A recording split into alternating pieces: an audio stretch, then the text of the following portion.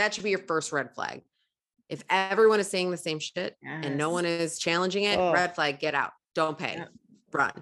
But if you're around women constantly going, why that, or what's this, or what are you doing next? That's a good networking group to be a part of. Good investment. Hey, and welcome to My Vagina Hurts, a podcast putting a new spin on the phrase, my head hurts. Because let's be honest, sometimes what life throws at you when you're a professional mother, partner, and friend doesn't just make your head hurt. Are we professional podcast producers? No. But do we have a reputation for oversharing in public? Yes. So join us, your hosts, Kelly Cummins, Courtney Larvadain, and myself, Devin McNally, as each week we release a new episode on topics like what babies did to our sex life, how women's organizations are mostly cults, and how bad sex can lead to death. You know, all the topics your grandma told you never to bring up at the dinner table. Welcome to My Vagina Hurts. I'm Devin. I'm Courtney. And I'm Kelly.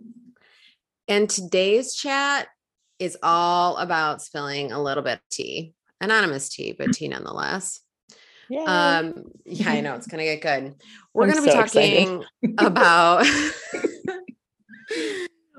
be talking about women's organizations, professional, crossover, personal women's organizations. And I don't know if our listeners know truly, but our relationship, our friendship really can be credited to a women's organization. 1,000%. And this organization predicated itself on empowering women in business and helping them grow in their careers. It was like a networking meets, I don't know, professional development, if you will. Would you guys agree?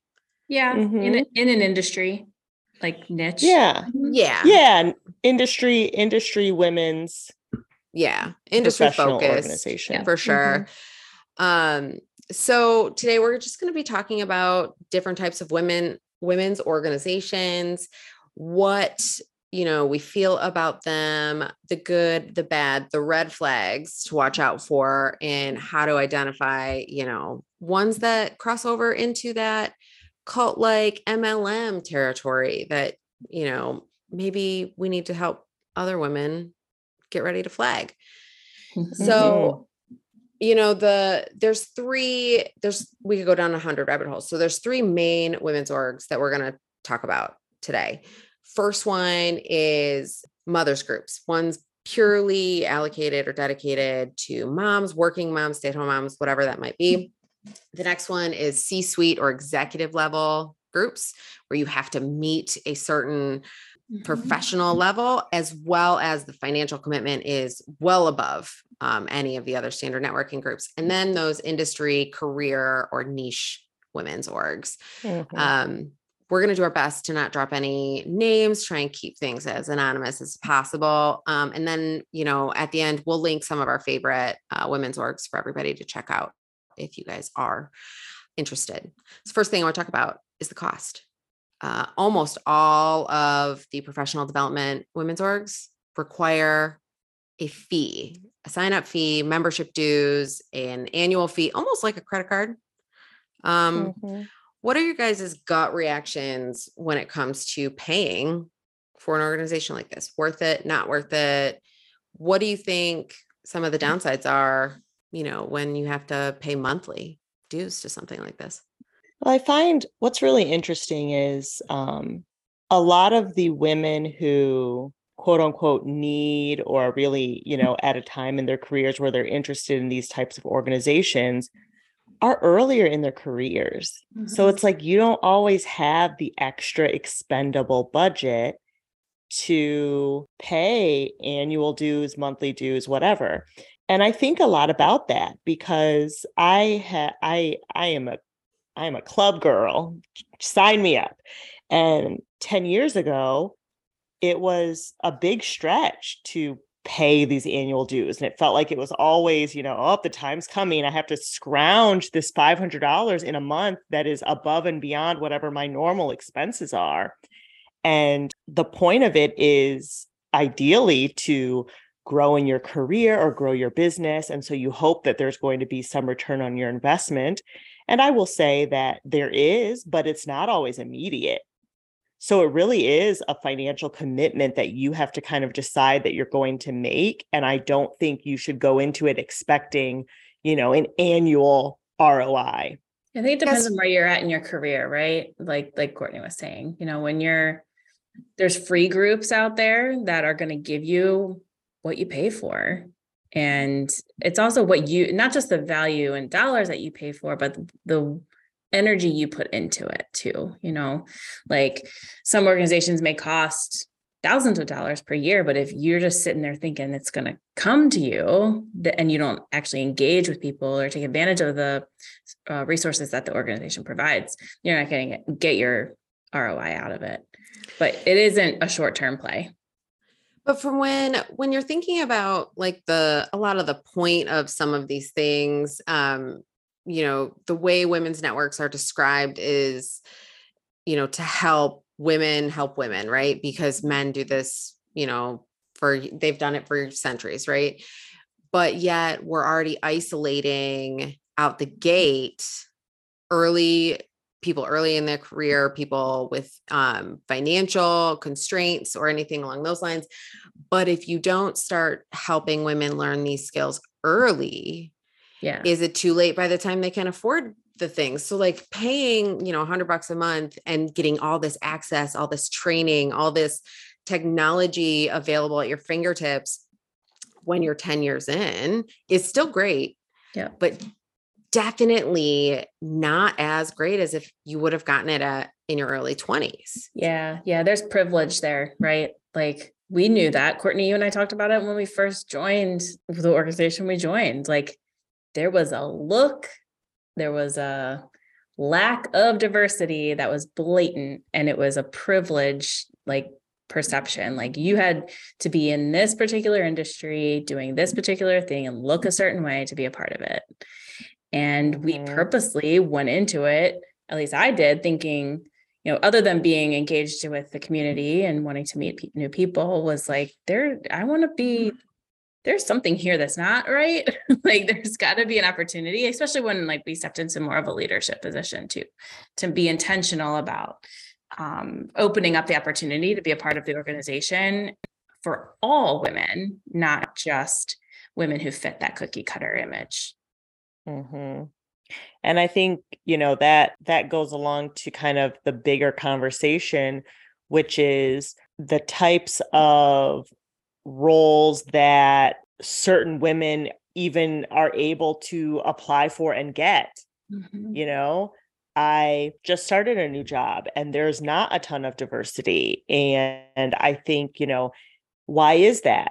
Is it because there are not a lot of women of color in marketing fields, or are they not getting the access to, apply for these positions? I mean, there's just so many things. And as much as these women's professional networks are meant to help, I do think sometimes they can add to the insularity of the industry in general. Yeah. The word click comes to mind thinking of this. Mm-hmm. It becomes clicky.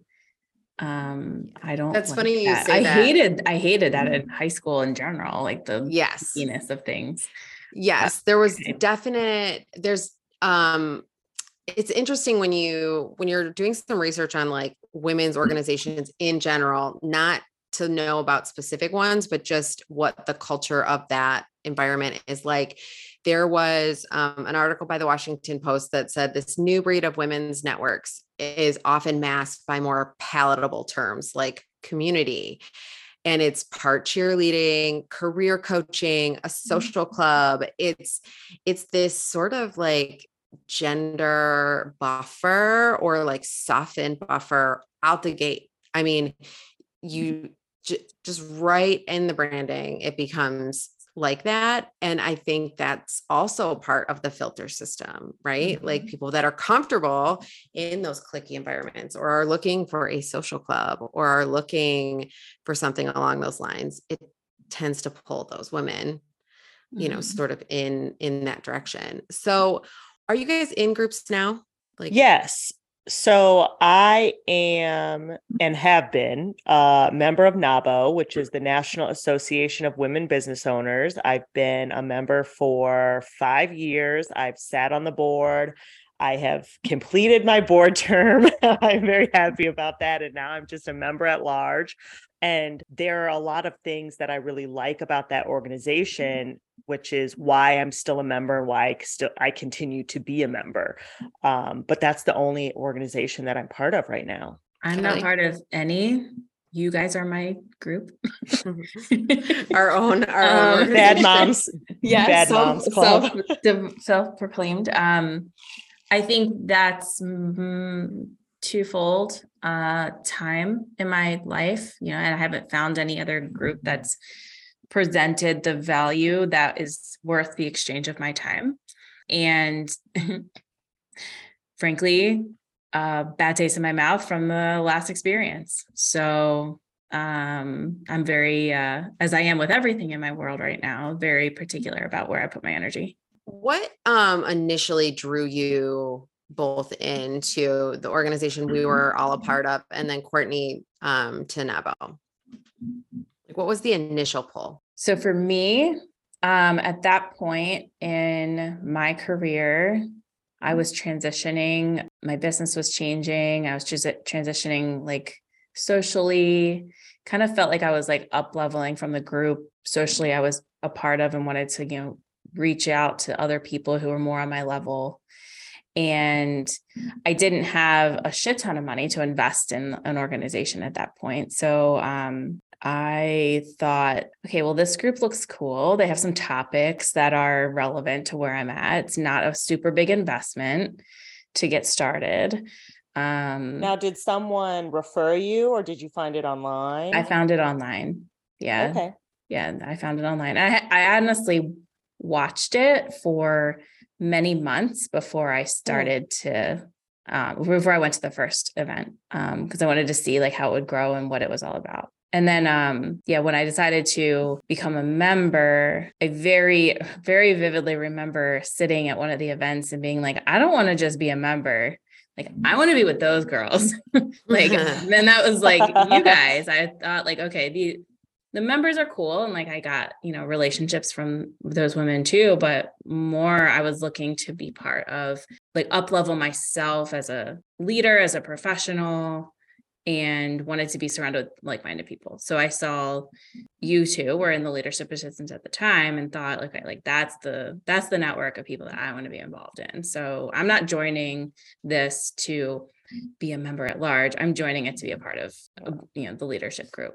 Yeah, I will say I also found that group online organically. It was the kickoff before the chapter even launched in Detroit. It was like this random happy hour at the Whitney, and I got stuck in traffic over on that side of town.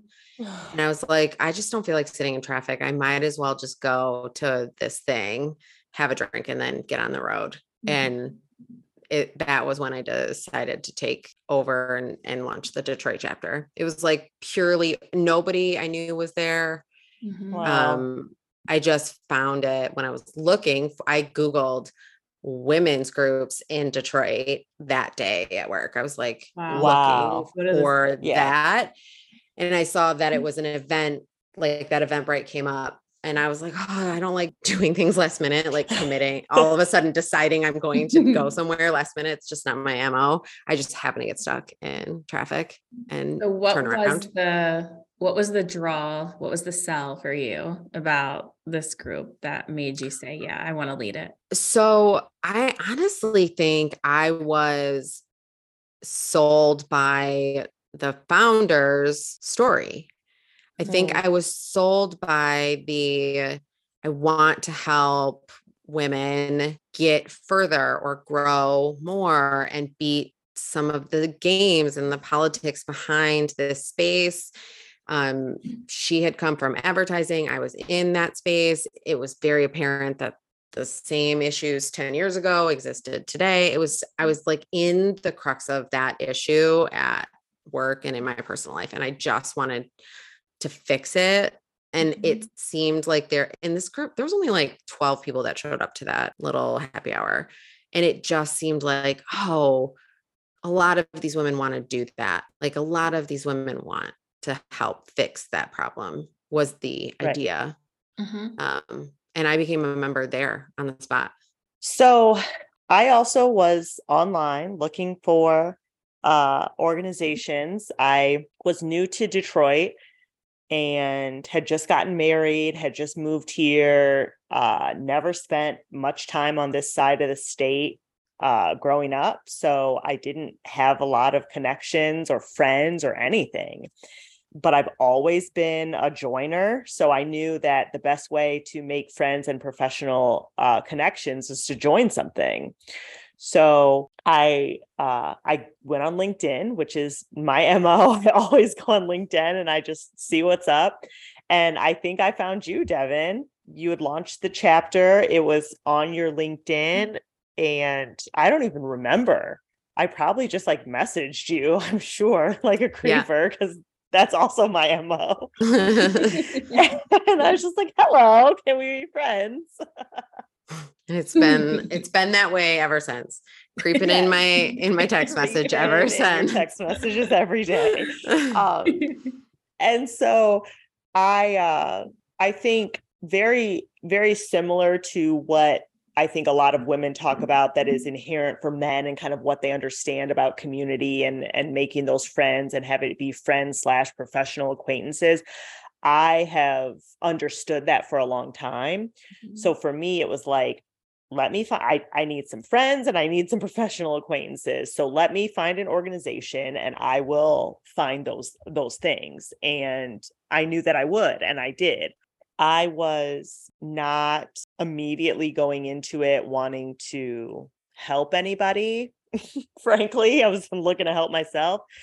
And I am not a sideline person. So I pretty quickly knew that I can't keep my mouth shut to sit on the sidelines anyway. So thankfully, Devin recognized that and brought me into the fold. And that was really awesome. And once I got into a leadership position, I really did feel like I could affect some change. And I was excited to mentor younger women in their careers and help them build confidence, because that was probably the biggest opportunity that I saw, was so many women who were nervous in their professional lives, didn't know maybe what steps to take, were timid, and I wanted to help try to bring that out of as many women as I could. Yeah, when we look at the member base of those industry or niche organizations, they definitely skew either way young, right? Because the cheaper they are, the younger the audience, right? Or incredibly exclusive and male. There's very few women only executive level groups, like, or even that mid senior level group. There's always, and there was a point in that organization where I was like a little too senior to get personal growth from that. And I wanted a balance. I want to help people, but I want to grow as well. There has to be, and we couldn't get enough of those high end or high level women in because that bridge just really wasn't made.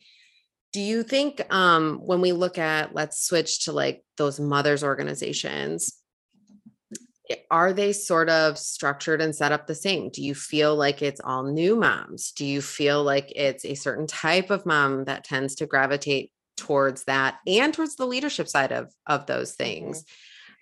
Is sort of that demographic breakout either by age or even by profession similar? I feel like the mothers organizations are by type of mother. That seems very apparent with all the mothers organizations that I see, that I have been a part of, that it is very much, you are this type of mother and you can be in this organization with us. And if you are not this type of mother, we don't even, want to be friends with you. Yeah. And you know it, if you're self-aware, you know it really quickly, whether or not it's where you belong. I think the tricky part though, is that when you're a mom, especially a new mom, you are so vulnerable if you don't have that self-awareness, that it's really easy to start bending who you are and how you mom and who you are as a parent to be part of these groups.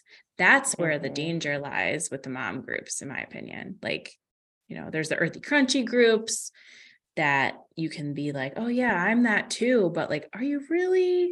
Like, are you really? I never felt like it was really easy for me to walk in and be like, no, this is not like where I belong. I'm gonna find the people that I need to be at the Bad Moms Club. Yeah, I have a I have a good mom's organization story. So early on in my mothering journey, when my son was young, he was eating solid food. So he probably had to be, 1.5 to 2.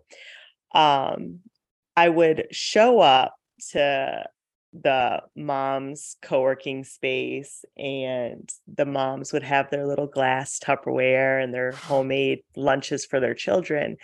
And I would literally be showing up with Popeyes, and my son and I would split it. And one day, the woman who was in charge of helping with all the kids and stuff, she comes to me and she's like, I don't know, he's not really eating the chicken fingers, and he's like making weird faces. And I looked at my food and I was like, oh no, I think I gave him my spicy nuggets and I kept the regular. My bad. And she looked at me like I had fed my child arsenic. Oh my God. That's awesome. Oh my God. I was just picturing Trip just mowing down on a chicken leg, while the rest of the kids are eating a nice sandwich or something. Snack, right? Yeah. Yeah. Like that balanced meal for sure. I can totally see that. Yeah, I will say I have not really been drawn to a ton of mom specific, especially the professional crossover mom groups that really actually, which makes me sort of sad, because in my heart of hearts, I actually think I want something closer to that balance, but I have not found anything that I feel truly makes the most sense. I do participate in the Mother Honestly conversations, or and I listen to all the talks and those types of things, but I'm not raising my hand to take on a leadership position or anything along those lines, which is out of character for probably all of us. We tend to want to be involved in making the change, or at least making sure things go the way we want them to. Right. So it's been a little bit of a disheartening to see that I can't subscribe to one type of mom. I don't like it. I don't feel like I learn much in that environment. I don't think it's fair because I don't know what type of mom I'm going to be when she's 5. I've never had a 5-year-old. Right. I don't know. So I agree that there is a weird filter in place for mom groups as well. From the C-suite side or the executive level piece, have you guys looked at any of those? Have you ever done the research into things that are, that $700 plus membership level? Yeah, they're in my inbox all the time. They're in my LinkedIn all the time because of the titles that are on my LinkedIn. And I've entertained them several times joining, but I don't know what the stop there is. I don't know if part of it is do I really want to give the energy over to this right now? Is this where I'm at? I don't feel the need for it in my life. I have you guys, which is a big piece of it. I think, yeah, I'm just fucking tainted to join something else, to commit my time in another way. But yeah, they are there, and there are lots of them, and they're entertaining, and I've been entertaining them for a while, many years, 5 years. And I think what sometimes it's especially with the business, when you're a business owner, it's like based on your business revenue, right? So like some of them have like $1 million marks, not there yet. So that's an immediate, but honestly, those are the groups where I'm like, I want to be in those circles, because how do I get to that point? But there's the cost of entry, literally, Yes, and exactly. also like business progress. And part of me, like, I have really no qualms with the C-suite level groups, right? Yeah. Part of me, you have to have something that's exclusive and valuable, where there is that earned access, willing investment, right? So part of me is like, there needs to be some line in the sand somewhere. So maybe what's missing is that in between. Like, I think that we all collectively, almost at the same time, realized the organization that we were all a part of, we outgrew it. We probably had outgrown it before we even entered it, but we saw the opportunity to grow something amazing, and then shit went down the way it did. But I think we knew, like, we're not going to be here for forever. This is a short-term play, and we're going to graduate to the next level. But that next level, like, what is that? It's a big jump to get to that next, like, organization circle. And there's nothing really in between. That is a really interesting point that you bring up, because there isn't much in between. And there is a place for women like us who are not by any stretch entry level and have aspirations of more, whether it is more as business owners or more senior executive positions. And I will say that the reason I think there's not a huge market out there for it is because there aren't a lot of women here. This is when the ranks start getting thinned out, right? Yep. Yeah. And something to note is there was a study published in 2016 by the Academy of Management. And they found that senior level women who try to help other women are more likely to face negative performance reviews than those that don't. There is just an understanding still that at that stage, right, it's not an equal table for everybody to decide who gets to sit and compete and sit at that table. It's one spot for the female at the top, which that energy is so apparent, especially in the marketing and digital side, where it's just been, inundated by men. And the idea is, well, you can have a seat at the table, but there's one seat while you're surrounded by 10. And that's just a huge thing. I think we have to figure out as women why we are buying that story that people. Right. Yeah. Because, the thought of not reaching my hand out and taking somebody with me is just inconceivable. I can't. Right. I couldn't in good conscience become an executive and not feel like I'm bringing some women with me. Right. And those C-suite organizations, the ones that are exclusive, those are the women that are supposed to be helping build the other half of that bridge. But there's also that line in the sand going, well, you have to earn your way to the other side of the bridge, right? This is the crux of the problem.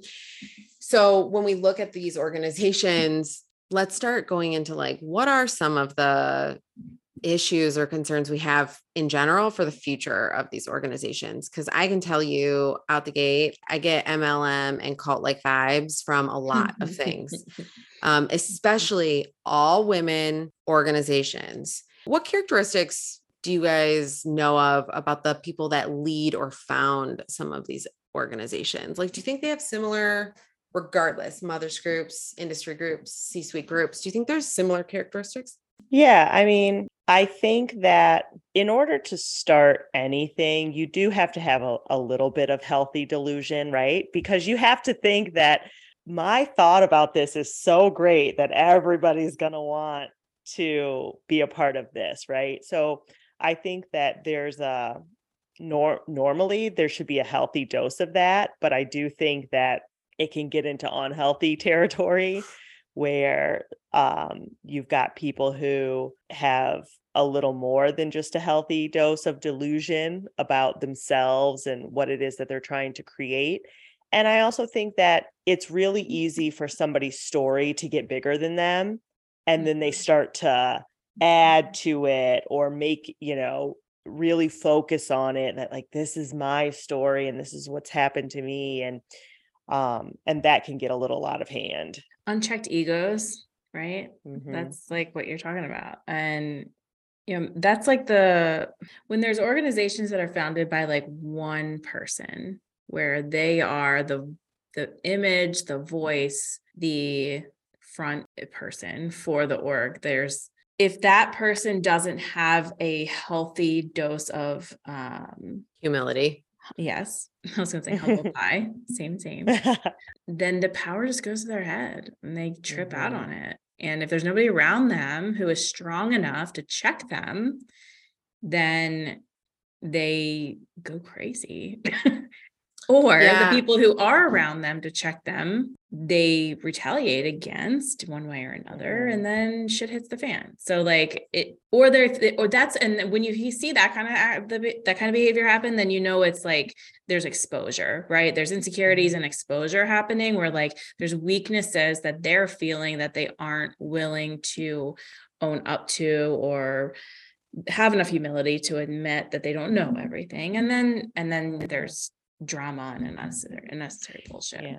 Yeah, I will say I've started to understand when those red flags hit for me, because I get, if you build something alone, it is like your baby, right? So you tend to get a little protective over things. I understand that. I understand that it's a business in most cases. I think what I have started to understand is when it grows to a certain point, if they are not actually expanding the face, right? So if they insist on always staying the sole face and having people underneath them be the voice or the loud, laugh track or clap track in the audience, and they never actually make that face multiple faces across the board, that's when it's a red flag. That's when that organization is not for everybody. It is for the individual that is the face. And that's their priority.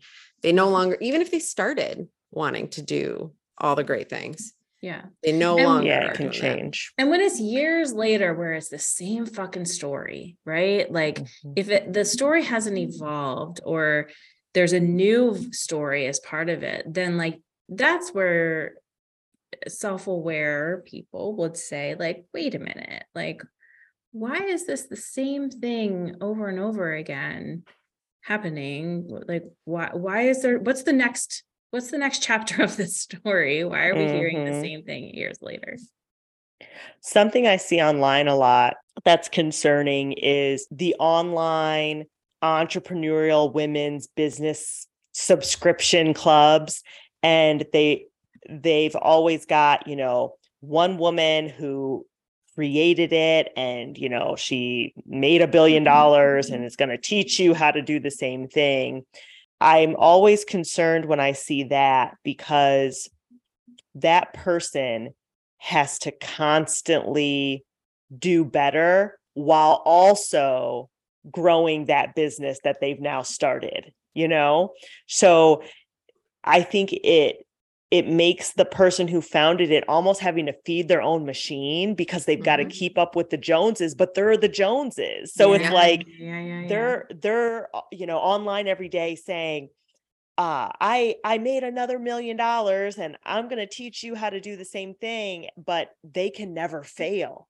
And they can never show any type of challenge or bump in the road, because that's not what they're selling.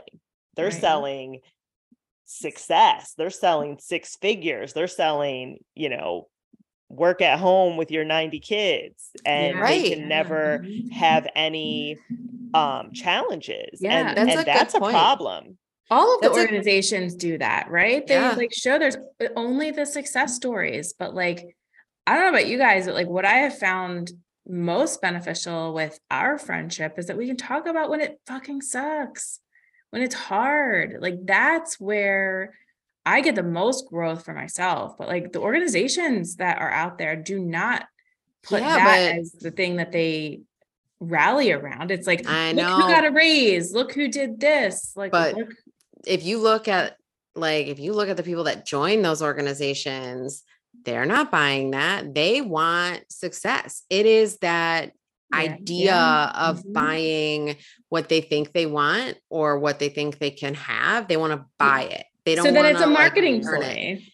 It's right. Yes, it's all a marketing play. Yeah. And it's not support because really, I think at the core, when women are looking to join some organizations, whether it's personal, professional, whatever, they're looking for support. But then you get all wrapped up in the success stories and you forget that you came to have a true connection so you can get and give support. Yeah. Yeah. What do you guys, I mean, we were a part of a group. I mean, I was part of that group for it was like 3 years or so. There was a lot of women that came in and out of that group, a lot that are still there. And when I look at sort of the mix of people that join that group, it's pretty consistent in terms of like personality traits that overlap a little bit. Not everyone is the same, obviously, but there is a very like follower-esque sort of mindset, like group over like what's overall the right decision or the hard decision. There tends to be more of like a safety net, which, part of me can't fault a lot of people for that. That's sort of why the organization like started, was to give that space, that safe environment for women to come together. Right. But is there something to be said about the women that stay and they're quiet about it, or they just tend to repeat, the canned talk track in some of these organizations? And do you guys experience that in, the moms organizations that you guys have seen? Do you experience that in, other work environments or professional environments? Because I don't see that in co-ed networking events. I don't see that same type of thing. I'm not a part of all men's organization groups, so I can't, I'm sure there's a hierarchy within that space, but I feel like it's more acceptable to challenge in those environments than it is in maybe a woman's organization.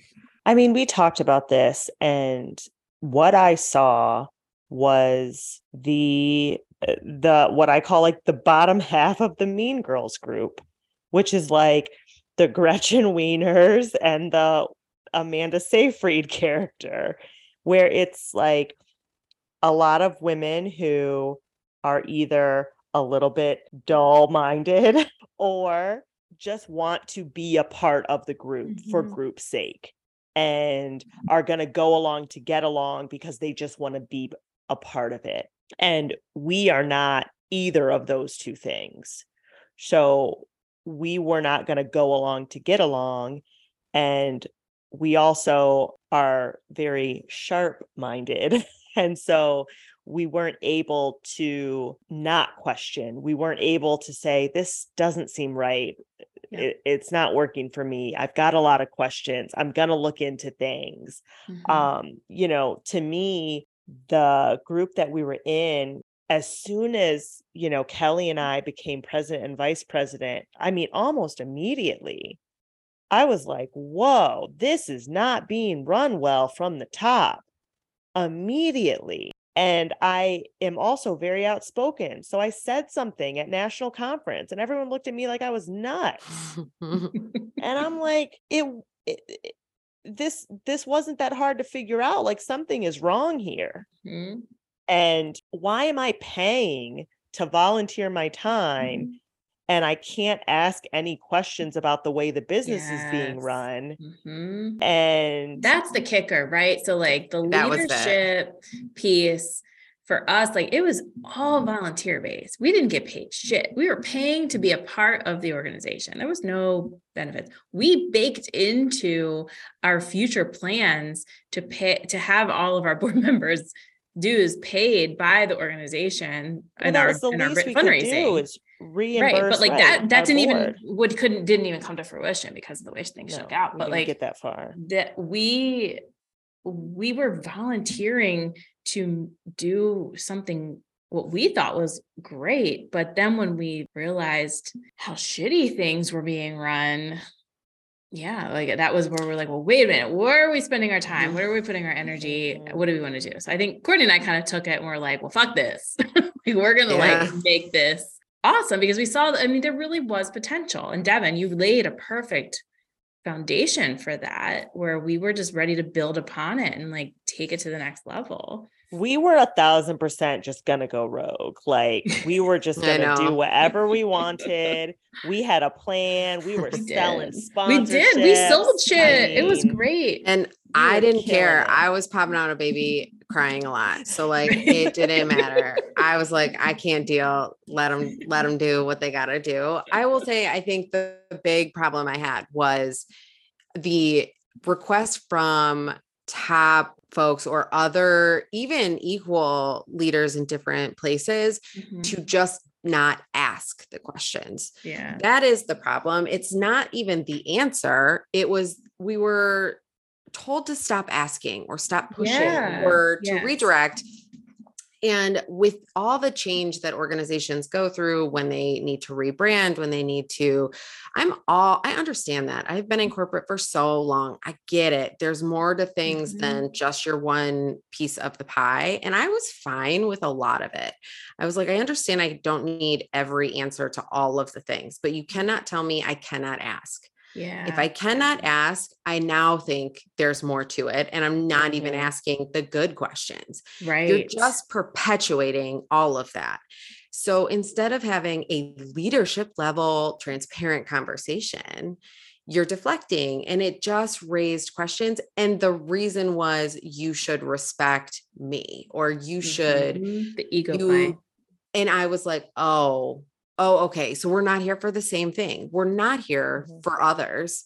Yeah. We're here for you. Yeah. And what's funny about all of that is it was being run just like the corporate environments that we are trying to change. Yes, that was the ironic part about the whole thing. And as soon as we realized that fully, it was like, there's nothing we can do about it, because even and Kelly and I, we had this discussion probably every day for 8 months of like, okay, should we just go rogue and do us here in Detroit, have our insular local chapter and do what we do, even though we know the top of this is not good, but we can maybe do something good in Detroit.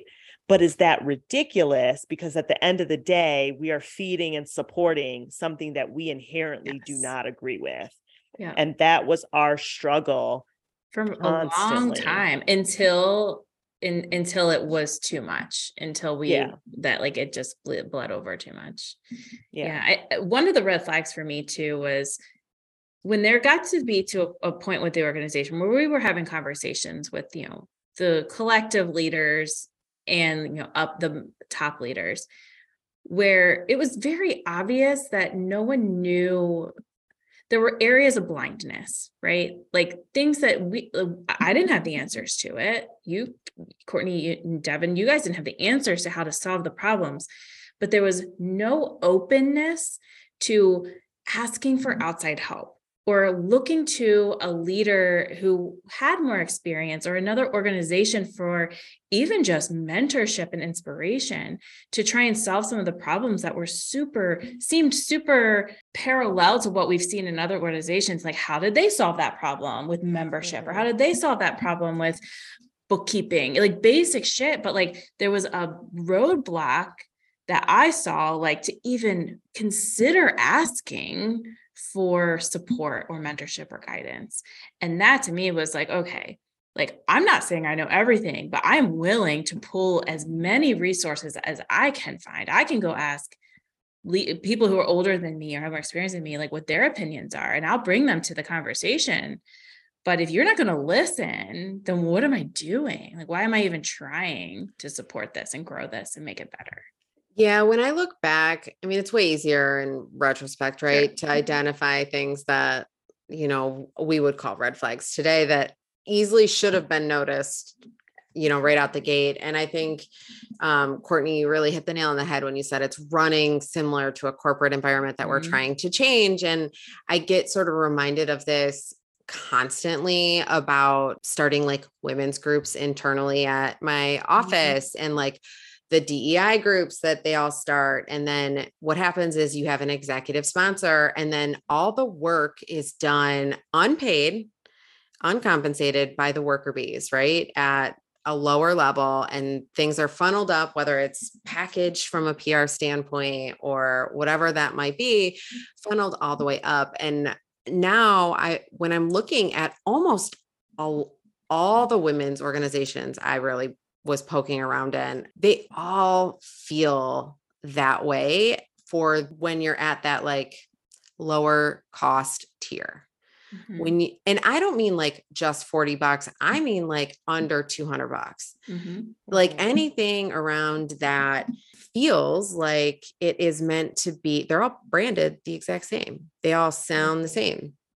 And so I wanted to walk you guys through some of the words that are used in these branding examples for the women's organizations and for MLMs and the overlap that sort of exists. Ooh, I like it. So women's organizations, a lot of the branding said things like redefine your success, elevate yourself, elevate each other, create and cultivate the career of your dreams. We are tastemakers and influencers. We're a collective. Empower women, empower yourself. All of those things reused. I think one was like girl gang of the 21st century, girl boss language, right? Like all community was on almost every page. Oh, sure. So that was consistent. Well, the Washington Post actually did research on MLMs and wanted to see what words were used across all the major like problem MLMs, right? All the ones that were the issues. And those words included things like opportunity to showcase yourself, reach your dreams, empower women, support your family, invest in you. Oh gosh. And be ambitious. This is about your business. Be confident. All the same language overlaps. That is, and what all those have in common is they are meant to prey on the inherent insecurities that women have with providing for themselves and their families, advancing in their careers, being quote unquote good moms, good wives, good women, whatever that is supposed to mean. And it is supposed to, by saying the phrase, is to make you assume that you must not be or have that yet. Because if I say, oh, get your dream career, oh, that means I must not have it yet. Or find your community. Oh, that must mean I haven't found my community yet. It's forcing women to question whether they have attained those things that are mentioned or not. And when you question it, it gives you that pause of like, oh, maybe I don't have it yet. I better find out what they have to say, because maybe they're going to tell me what I'm missing. So one of the worst things is that it is inherently a concept for women that feels new in certain points of their life. Like this idea of mixing these things is new, but men are raised to mix business and friendship. They are trained to do those things. I mean, it is inherent in how they are talked to as little boys, what toys they play with all the way up. But for some reason, women are not. And that gives us this gap, right? For brands, companies, other women to build, solutions for these things to come in and basically sell you on something. And the worst part is like, a lot of the women's organizations, I don't believe are intended at all to do harm. I don't. I believe they have an intention of wanting to do all the things that they list, but they do it for a fast win, an Yes. easy win. Yes. That was a big part for when I joined the leadership group. Was I wanted to make the value of the content that we were creating and the experiences that members were getting to be what sold them, what drew people in, you know, the, for lack of a better word, like the curriculum of what they would be learning. You don't see, I'd have to like dig a little deeper, but I can't think of a men's organization that is using terminology like find your community. Like, no, like they're joining groups because they know that they're getting actual valuable connections or education. Like, where's that for? Like, why are women's groups the ones using like shitty marketing tactics? And why are we fucking falling for it?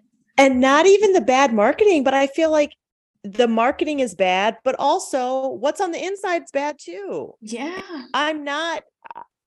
I am not getting the growth, the support, the mentorship, the education that I should be getting in these women's organizations. They're like sales pitches. Yes. And then on the inside, quality. It's empty. Yeah. That is a financial line. There is a difference. There is a clear jump in access to content, to speakers, to other women, but the investment is incredibly high. Yeah. And I'm not saying that women can't scrap together money in their early 20s if they really wanted to pay $1,500 to go to some, you know, Rachel Hollis concert or conference or whatever it is, you know, but they are buying into the idea that there's going to be this whole big thing there. They might get lucky and meet somebody, right? That helps them. But the real winning groups that they're functioning like exclusive men's clubs. Yes. I was going to say that too. It's women who have learned their value and have put up a barrier in the same way that's on the other side of the fence. Like why is that happening? Where's the middle ground? Well, because nobody wants to fork over the investment to give anybody the middle ground. They want, and I mean that not just women forking over the investment. I mean businesses and other men to fork over that investment. Like when we were trying to like curate content, find speakers, I mean, we were asked to find people that would do it for free. Right. That was the first step. And what kind of content are you going to get? Shitty. From a free speaker. We are already devaluing the females we were bringing in. There was already this inherent thing. And they were paying for access to even that free content. So that's fucked up in itself. And how could we have possibly provided the information at the level we needed to provide it when we can't get the $10,000 speaker? And then how dare we it's like we're purporting and trying to teach these women, oh, don't give your services away for free. You should be getting paid to speak. Yet Jane Doe over here, we're telling her she needs to just come donate her time. Yeah. All the work, all the investment exchange was basically put on the members of the group. It was your investment exchange. What you're getting for your money is access to the other people in as a member, like the same level, the same seniority. I mean, it was just that was the quote unquote value. Now that's not how it's packaged. That's not how it's sold, but that is exactly what is happening. And I will say, I think that's consistent for even those lower cost tier mom groups, those lower cost tier industry niche, like executive tracks are all very similar. The work is put on not the top down. It is the bulk of the paid members, really. It's a very interesting way to approach it. Now that you look at women's groups that are highly successful, run like exclusive men's organizations, and they're funded a lot by companies run by men. So there is something still there that nobody is willing to break before they rebuild. Because I think that's probably the holdup. Like there isn't a bridge that's going to be built. It all has to come down and it has to be rebuilt. Yeah, it definitely has to be rebuilt. So, you know, as we think about advice that we could give, even advice we can give to ourselves and to each other, what is the next step? Is the women's group as it currently exists what's worth it? Or should we be looking for one-to-one mentorship? You know, what do you think is really the key right now with the broken environment we know as it exists? What should women who are mid-level in their careers do to get to the next level? Who do they need to associate themselves with? I mean, I can't devalue entirely women's groups. There was a lot of benefit I was able to garner from those years of work I put in, right? And in the multiple organizations I was a part of at one point, there was some were more valuable than others. I am a firm believer networking is key to growing in your career. I don't care really how you do it. I don't necessarily think you have to go women's organizations only. There is a value, though, to being in a space surrounded by only women. And it's not probably what people think. It's not a safe space. I don't love saying it's a safe space because then everyone's like, nobody's going to challenge my thought. Nobody's going to fight. Nobody's going to debate. I don't believe in that. That should be your first red flag. If everyone is saying the same shit and no one is challenging it, red flag, get out, don't pay, run. But if you're around women constantly going, well, why that? Or what's this? Or what are you doing next? That's a good networking group to be a part of. Good investment. When you're trying to figure out, like if I could give advice to somebody who's there's like an inkling within yourself, right? Where you're thinking like, okay, there's something missing or I want to go to that next level. And you're going to have that like internal something or other where a message that says like, do you want to advance in your career? This is the career for you. Like that's going to appeal to you. Right. So my advice would be to diversify the things that you're a part of. So don't just be part of like join one group and that be the end all and be all. Like also find a one-on-one mentor.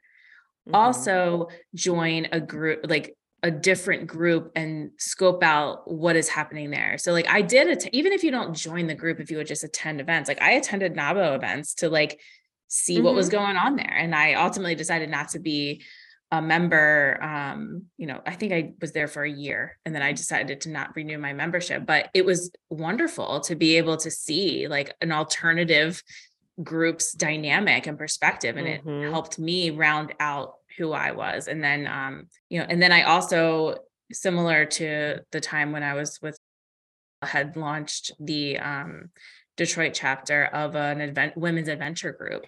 So like that was another part of my life that was interest-based, but, it was a totally different group of women. So, don't marry yourself to a clique because that's what ends up happening is you end up becoming like single-minded and make sure that you're looking externally to see like, what are the different parts of myself that I can find in other people, but then really coming back to yourself and saying like, well, where do I land?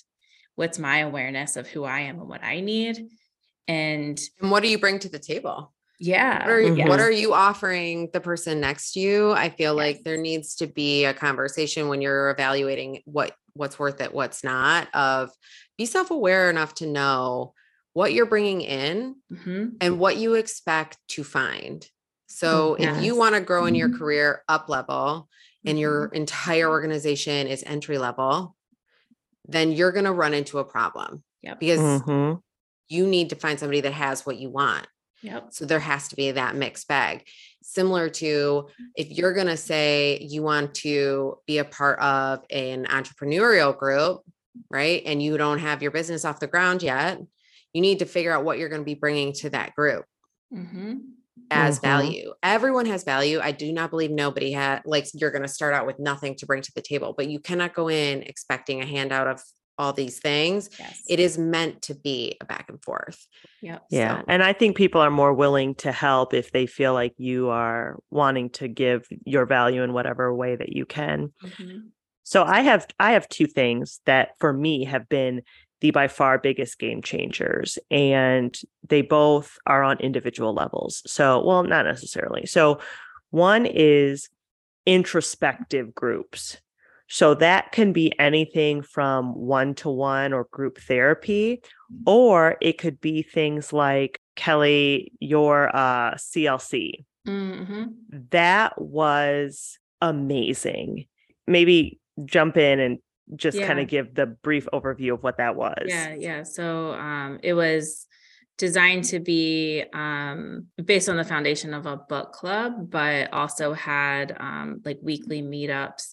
So we all read a book together, but then met up weekly to do exercises and have conversations about the content of the book, but also self-reflective and self-introspection to align topics of the book, but also it was really about like, how are we growing as individuals, personally, professionally, even some parent, pieces in there. But it was an intimate group, small, there's only like 6 to 12 people per conversation. And it sounds like Courtney, you got out of it what I had intended in the design of that. Yeah. Yeah, I loved it so much because it was, part book club in nature. There were journaling prompts, but you also got to come together to this group and talk about the things that you discovered through the journaling prompts. And I just felt like all of that together created a really good environment for self-reflection and internal growth. So I highly recommend internal growth tools in whatever way you do them. I do think that internal growth has a huge impact on your professional growth. And then the other thing is either one-to-one mentorship or coaching. The biggest leaps I have made professionally in my life have been because of long-term mentorship relationships or coaches. Yep. I love me a coach. Give me a coach. I've had so many business coaches in my life, and it's probably time for me to find another.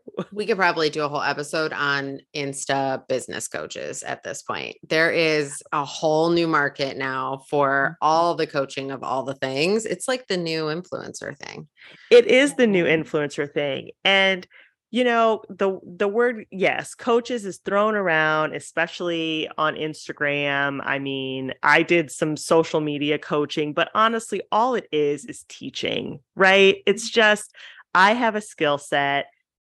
I can impart my skill set upon others in a one-to-one training environment. Yeah, it's a mentorship. And yes. But the key is me, to vet the choice. Exactly. I was going to choice. say, done correctly, it is a packaged mentorship opportunity. You get in full circle, you get what you pay for, even in the one-to-one environment. So if you want cheapest coach, that is the level of coaching you're going to get. There is definitely something to be said about that type of investment exchange. Yes. For sure. Yeah. I do think, to round this conversation out, I think we all have pretty strong feelings about specific red flags in different women's organizations. I too am slightly jaded about like investing all that extra time, but I definitely feel like I want that space again. I have yet to really see anything jump off the page. So is there anything, well, there's probably a lot of choices here left on the table, ladies, that makes your vagina hurt about this content, about this topic? What makes my vagina hurt the most about this is these groups either intentionally or unintentionally prey upon young women Mhm. early in their careers who are looking genuinely for community and mentorship, and instead they are being preyed upon financially and getting, really watered down output in return. What makes my vagina hurt is that there's not quality resources out there. Like, I can't name one. Like, that sucks to me. Like, that there's nothing that pops up top of mind as like a really great large group for women that I feel super drawn to be a part of at this phase in my career and my business. Like, it's that in between, that there's nothing there, that unless I'm willing to pay the big dollars to get into it. And I don't know, maybe that's a call to someone in the world, because I don't have the time to do it, to create some type of organization that can like support that phase of life for women that isn't the giant cost of entry. But like, why did we have to graduate from an organization aimed at younger women to get to this point? Like, why are we having this conversation right now? Why did we have to find just each other in this mix? There's probably a couple other women in my circles that I could say would be aligned with what we're saying and would want to join this conversation and have similar pains. But yeah, like that, why do men get it and we don't?